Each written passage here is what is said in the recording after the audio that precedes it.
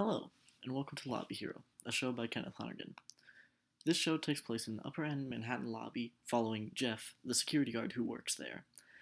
This first episode includes mature themes such as sexual content, adult language, and references to drugs.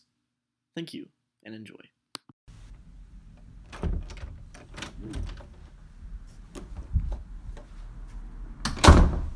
Hey, William. How's it going there, Jeff? Oh, just fine, thanks. Any problems tonight? No, none to speak of. None to speak of? No problems. You want to tell me what the police were doing here? Oh, That was the police I just saw coming out of the building, wasn't it? yeah, but You want to tell me what he was doing here? he was just making a social call, that's all. On you? What? A social call on you? No, on one of the tenants. Can I see your book? Sure. It was just, what's his name? The one you're... Who, Bill? Yeah. Is that why you didn't write it down? Do you know you're supposed to write it down? Yeah. Do you know that whenever the police come to the premises, we're supposed to make an entry? That's what this special remarks is for right here. Yeah, Did you know that? Yes. Then how come there's no entry? Because he was on a social visit, that's why. Then how come there's no entry on the sign-in sheet? Because I'm a screw-up. See, no record in the special remarks, and nobody signed it in the book. No record, no entry. Do you make the cops sign the book? Yes. Or I signed it for them, yes. And that's what you do too. That's what everybody does who works under me. Now, No. Look, if you stick to the rules, then you never have to have a discussion about whether or not you were justified not sticking to the rules. You understand? Now, next time the cops come, if it's official business, make a special entry. If it's a social visit and you don't wish to offend, then enter the visit yourself, okay? Okay. Now write it down. Now I'm going to ask you again. What was that cop doing here?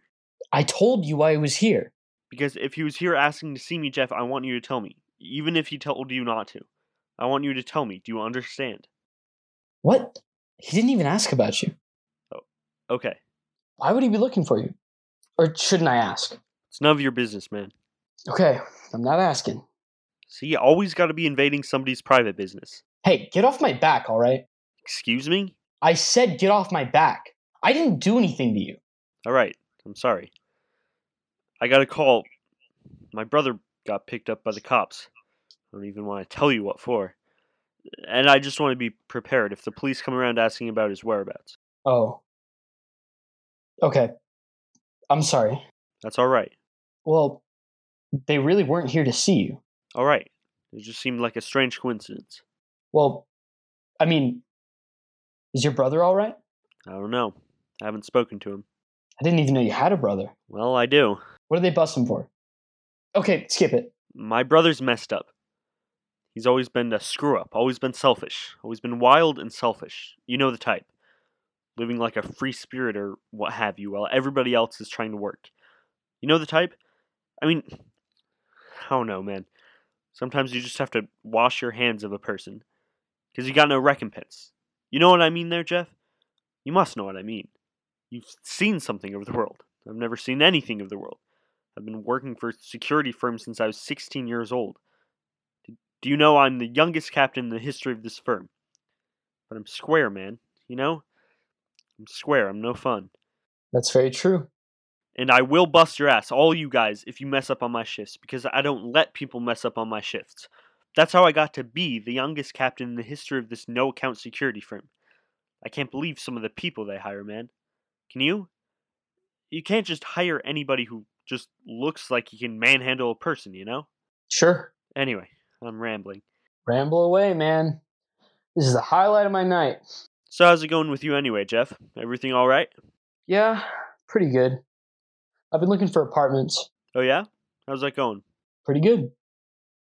I saw this one place today that was actually really pretty nice. It was a little out of my range.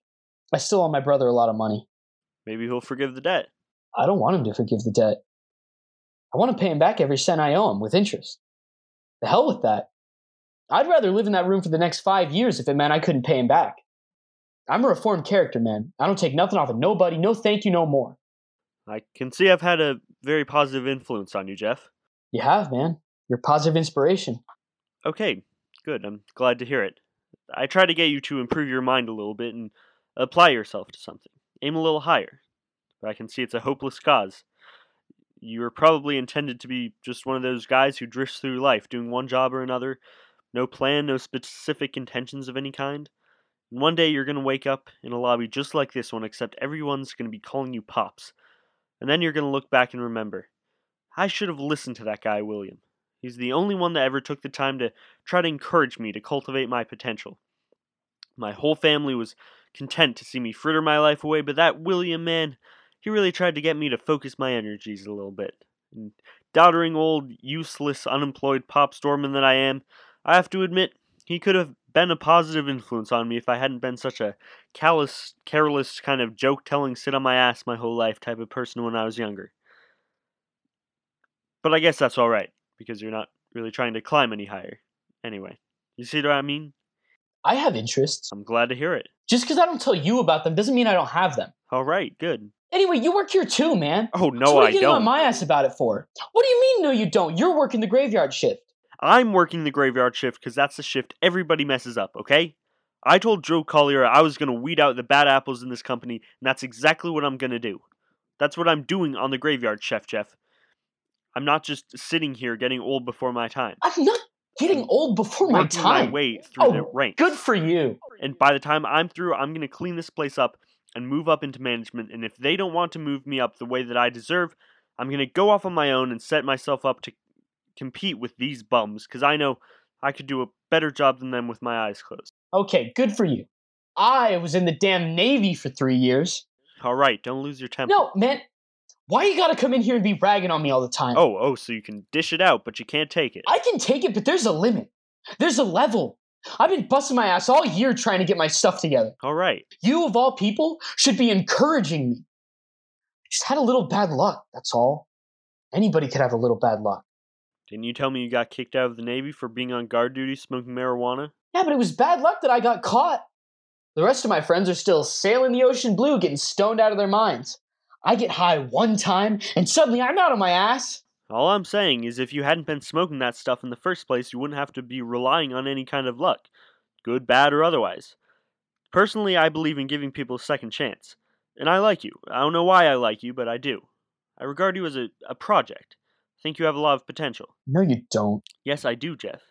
Because every human being walking around on this earth has potential, Jeff, including you. Jesus Christ. Go ahead and laugh.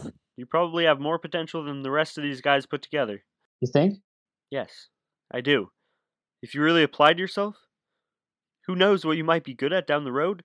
You can't measure that potential. It's never been measured. Well, thanks, William. Take that as encouragement. That's how it's meant. But you can't I always thought I had a lot of potential. I guess I just lost my way a little bit. That happens to a lot of people, Jeff. But you I can't know. just... And I'm not blaming anybody else, seriously. But I really had a rough time the last couple of years. I'm not saying that's all bad luck. I know you gotta take some responsibility for yourself. That's right. I know. Do you know from the time I come home from the Navy, my old man wouldn't even talk to me? I only went into the Navy to get him off my back in the first place. Then I get kicked out. Why wouldn't he talk to you? Because he was ashamed of me, that's why. Because he was this big Navy guy. Because he saved all these guys' lives on this ship when he was in Korea. Big deal. Really? Yeah. It's actually a really amazing story. Ship hits an old mine at 2 o'clock in the morning. 23 guys trapped below decks. Everybody jumps overboard except my old man. He finds a blowtorch, goes below decks in the pitch dark. The ship is going like this. These guys are screaming for their lives. There's water coming up to his elbows. 2 minutes before the ship goes down, he cuts open the bulkhead. Everybody gets out. 23 guys he saved, not one of them drowned. It's very impressive. Yeah. I know it is impressive because my whole life I gotta hear this story. Several times a year, as you can probably imagine, over and over again. Every year when I was a kid, they had this big get-together in New Jersey. They sent flowers, cards, whiskey, cigars, all these old guys and their wives and kids and grandkids who they never would have had, all crying and kissing my old man and making speeches about what a great guy he is. And I'm like, yeah, that's because you only got to see the guy once a year for like 3.5 hours at a time. Any of you morons tried living with this guy for 2 days, you'd throw him in the ocean and drown him yourself. Asshole. Maybe if my ship would have blown up, I would have got a better start in life. Anyway, so naturally, when I get kicked out, the guy won't even talk to me. And I don't mean for a few days. I mean he never talked to me again. He didn't want my mother talking to me. I got nowhere to live. I bum around like a bum. I gotta move in with Marty, which is totally humiliating. My old man dies, thank God. All right. I can't get a job. I try to work up a little stake playing poker.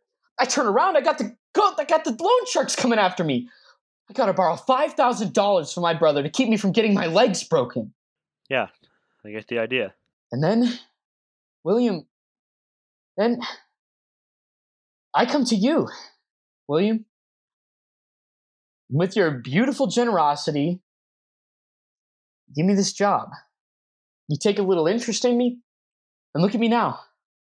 I'm paying my own rent to Marty, buying my own groceries. I'm looking around for my own place, which will be the first time I've had my own home in 6 years.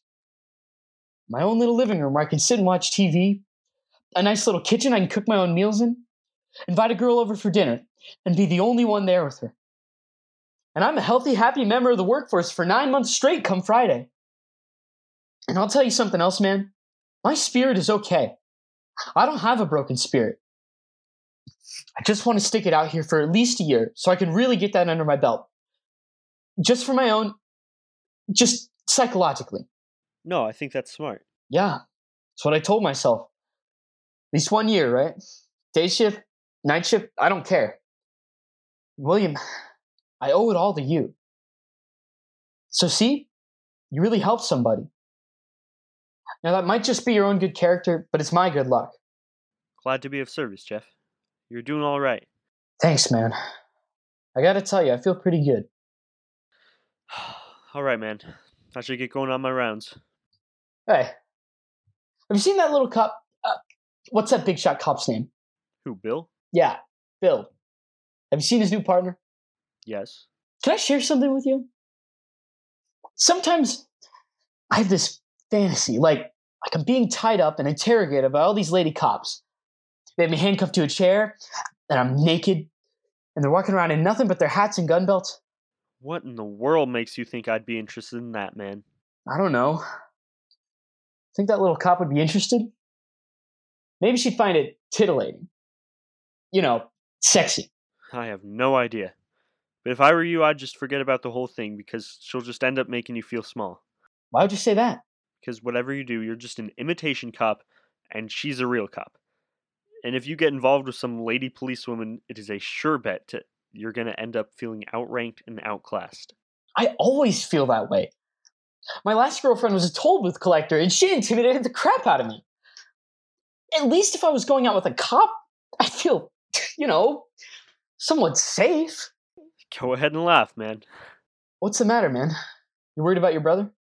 Yeah, I'm pretty worried. So, but what did he do? What's the matter? You can tell me. It's not a question of that, Jeff. I'm not going to say anything. Maybe I could be helpful. Maybe I could give you a special insight in the workings of the screwed up mind. I'm sure you could.